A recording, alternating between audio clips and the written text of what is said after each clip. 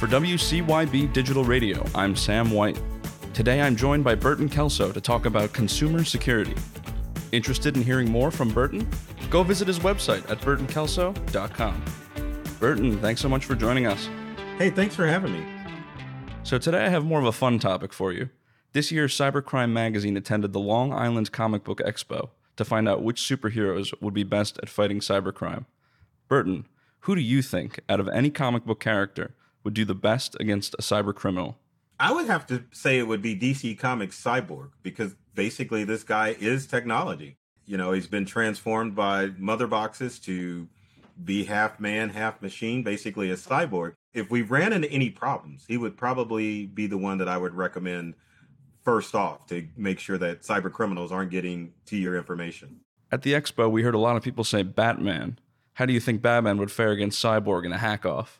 Well, Batman is all human. He does have the Bat computer, but the way Cyborg is able to process information as a machine is definitely going to be more efficient than what Batman can do. Now, keep in mind, I love Batman, and I think Batman can beat any of the DC or even Marvel heroes, but he's not able to actually plug into a machine. So I think Batman would be a few steps behind Cyborg, but I think he would probably be a good choice too. Do you have a villain in mind that would maybe be the best at committing a cybercrime? Oh gosh, that's pretty dang simple. That would be Brainiac. I mean, Brainiac is basically a machine completely. So if you were looking for a cyber villain, it would definitely be Brainiac. And if you can, do you remember any storylines in a comic series or movie that involves cybercrime?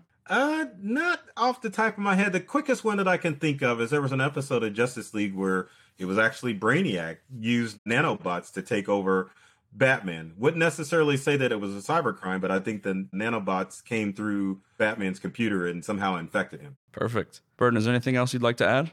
No, the only thing that I can think of, maybe it is a cybercrime, but in The Dark Knight Rises, Bane actually used computers to take over the stock market. So you can look at that as another cybercrime incident. But it would be good if we had a world where there were superheroes that could actually get in contact and go a little bit beyond our borders and take care of these cyber criminals. Burton, thank you so much for coming on. No problem. Thanks for having me. For WCYB Digital Radio, I'm Sam White. To learn more tech tips from Burton, visit burtonkelso.com. To hear more of our podcasts, go to cybercrime.radio.